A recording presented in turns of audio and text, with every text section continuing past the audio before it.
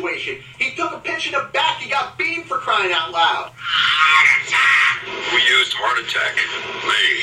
Managers on a Major League Baseball team don't make decisions. Could have done without that. Credibility in this situation is worse than losing your job. Was it over when the Germans bombed Pearl Harbor? The castration of the Major League Baseball managers, we know it. Ask me about my winner. Chris Bryant was What's going on, everybody? You think about hockey as far as being the easiest sport to fire a head coach, and I'm going to premise my point by saying that I agree with that. There's no way, if you look at it from the standpoint of the job that has the smallest shelf life, the best chance of losing a job as a head coach in all of sports, it certainly applies to the sport of hockey. And when it comes to Bruce Boudreau and the situation that happened down there in Vancouver, it's a terrible look for the NHL.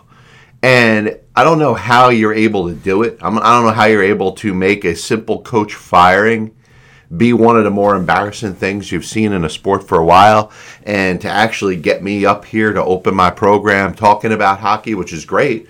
You know, I'm all for the promotion of hockey. I'm all for reasons to be out here and talk about hockey when it starts. But you're looking at a coach with a lifetime winning percentage of .626. Guy that wasn't given much of a leash in Vancouver. And we understand the value of hockey in this country is great. But obviously we know in Canada, it's the number one sport. That's what people eat, breathe, and sleep and live in the country of Canada. So that part of it I get and I understand. But when it comes down to it, this is a terrible look for the Vancouver Canucks. And not because they fired a coach with a career .626 winning percentage. He did well in Washington, of course.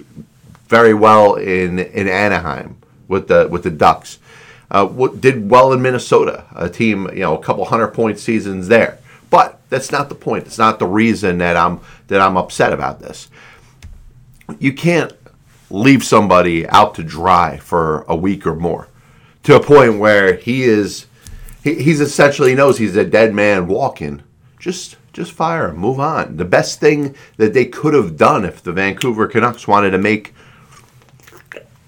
themselves look a little better here is they should have just fired him when they made the decision to. Not wait for however long it took for Rick Tocchet to answer them and take the job. I got no issue with Rick Tocchet. I got no issue with the Vancouver Canucks hiring Rick Tocchet.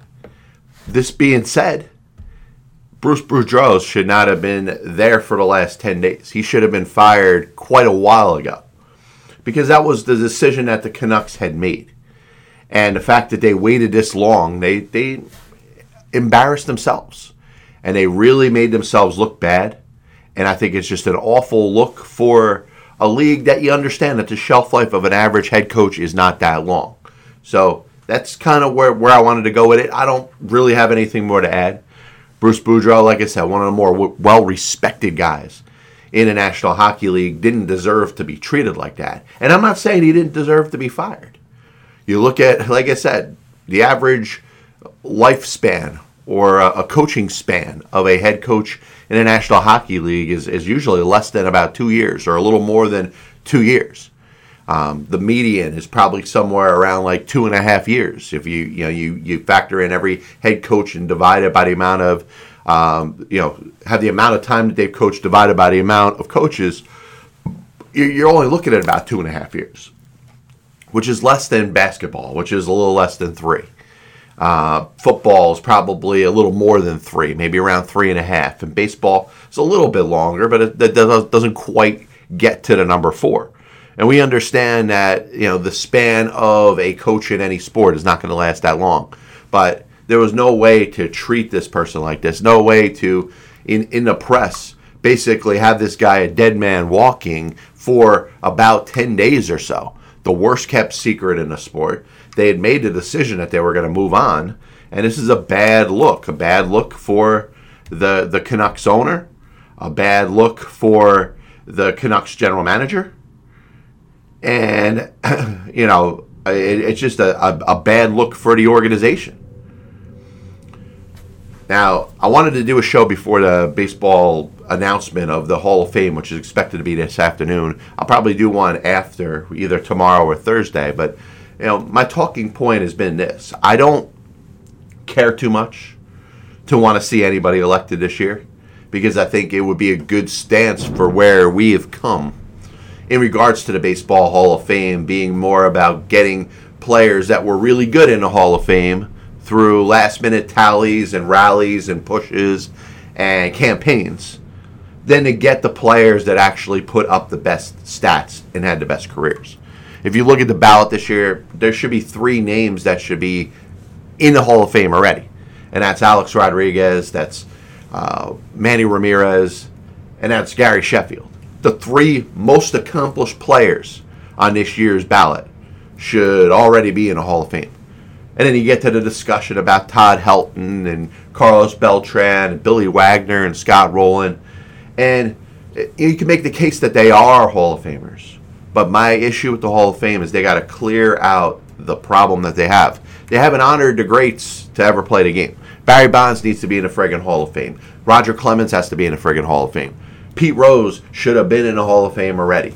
Joe Jackson, the fact that the guy hasn't even been reinstated after he's been dead for 70 years is an embarrassment to the game.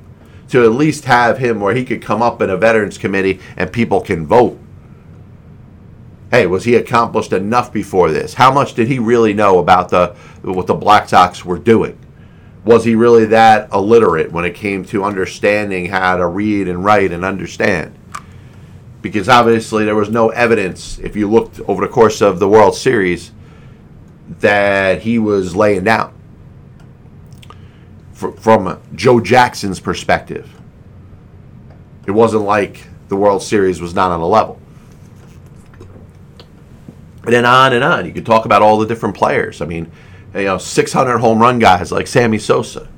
You don't like Sammy Sosa because he used steroids. I hate to say it, there's players in the Hall of Fame that already use steroids. And, that kind of frustrates me because, it became a popularity contest even when it came to steroids as far as what players should be in the Hall of Fame and shouldn't be in the Hall of Fame. Mike Piazza used Andro. Andro is considered a controlled substance right now, which, if you look at it like that, you're basically saying that that's a player that used steroids that's in the Hall of Fame. The same accusations that have been thrown out that have held out great players weren't used against Ivan Rodriguez when Jose Canseco called him out, in addition to dozens of other players when it came to the use of performance-enhancing drugs in sports. So, baseball has picked and chosen what players they want in and what players it's okay for them to use steroids. So steroids isn't even the issue anymore. It's just a matter of a sport trying to grab its stronghold, the Bud Seligs, the Jane Forbes Clarks of the world, the ones that really want to give an ownership to Major League Baseball and say, this is my sport, we're going to abide by my rules, and I'm going to control the Baseball Hall of Fame. And they do it up to a point. They've embarrassed the sport. This is the only sport out of the 4 major sports, or the only sport out of any sport with a Hall of Fame that has actively chosen not to honor the greatest players to ever play. And I think the best thing that could happen, if I want to see a resolution at some point in baseball to swing back the pendulum, to go back in the direction of honoring guys like Barry Bonds and Roger Clemens and Pete Rose and Joe Jackson, then I think we need no players to get the 75% this year. Once again, Curt Schilling, like him or hate him, you've allowed somebody's opinion of you determine whether he's a good baseball player or not, which is the most egregious thing out of all of it. It's not that Curt Schilling is the most deserving out of all the candidates that have been overlooked by the Baseball Writers Association of America and the Veterans Committee. It's that it's the most childish looking thing. They don't like Curt Schilling, so Curt Schilling's not in the Hall of Fame. It's not that he wasn't a great pitcher. He had 3,000 strikeouts. He's one of the best postseason pitchers in the history of baseball. If it wasn't for that, he'd already be in. And I just think it's such an embarrassment as you watch the Baseball Hall of Fame and people are carrying, hey, let's get Scott Rowland in. Scott Rowland, when you're talking about players that aren't in the Baseball Hall of Fame, probably would rank somewhere in the 20s as far as most deserving. Because Bonds and Clemens and Pete Rose, they'd all be up there near the top. Then you look at Sosa and Manny Ramirez and Rafael Palmeiro and A-Rod. Yeah, you can name a lot of players before you get to Scott Rowland. And it's not that Scott Rowland doesn't deserve to get in at some point. Maybe his time's now. And if it is, I'm not gonna rail against it, but I think it's an unfortunate situation when you're looking at the greatest players in the sport of baseball not being honored as they should be. So what we're gonna do is we're gonna get into another round of Today in Sports History, and I'm gonna kind of do this on the fly. Today, in 1950. Jackie Robinson signed a contract with the Brooklyn Dodgers for $35,000. That's the largest in Dodgers history. Bob Pettit, who I had spoken about, the West beat the East in 1956. Bob Pettit was the MVP. Once again, Bob Pettit, one of the more underrated players in the history of the NBA. Today in baseball history, Jackie Robinson is the first African-American elected into baseball's Hall of Fame. Bob Feller also got in. CBS in 1964 bought the 1964 and 65 NFL TV rights for, at the time, $28.2 million. You think about how many billions the TV contracts are involved with the NFL right now. Once again, shows you the value of the dollar and how it's gone up. Warren Spahn got in the Hall of Fame in 1973.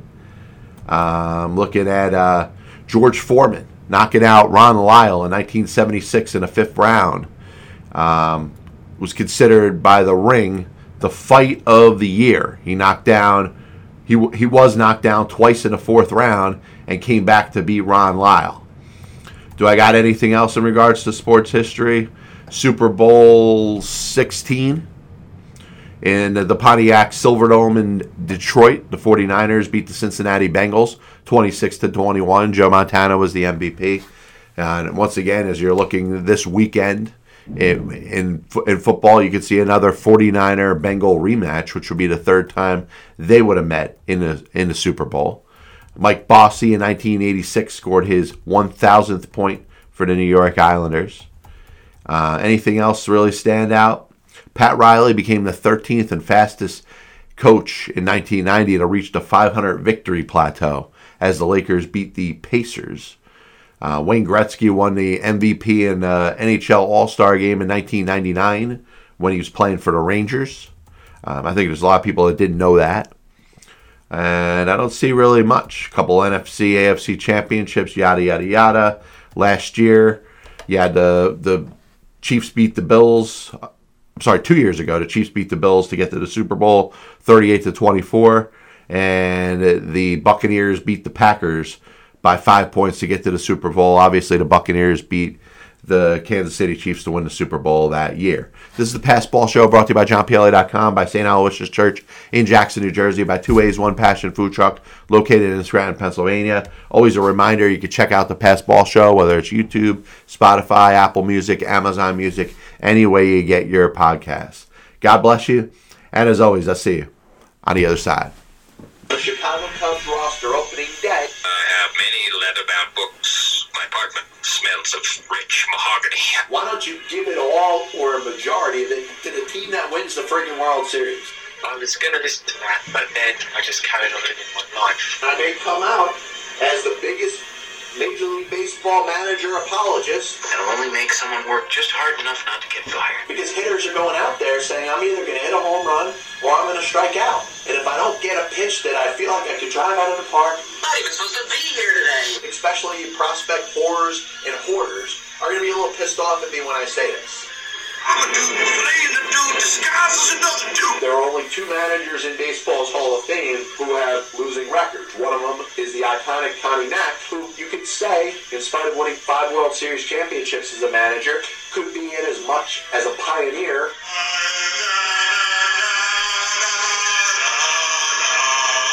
And understand what side of the spectrum they're on. Were they pitching? Were they batting? If your favorite team was pitching and a ball got inside and hit a batter, there's no way that could have been on purpose. But if you were a fan of the team that was batting and the ball got inside and hit somebody or went behind somebody's head, absolutely 100% unequivocally that pitcher was throwing at him.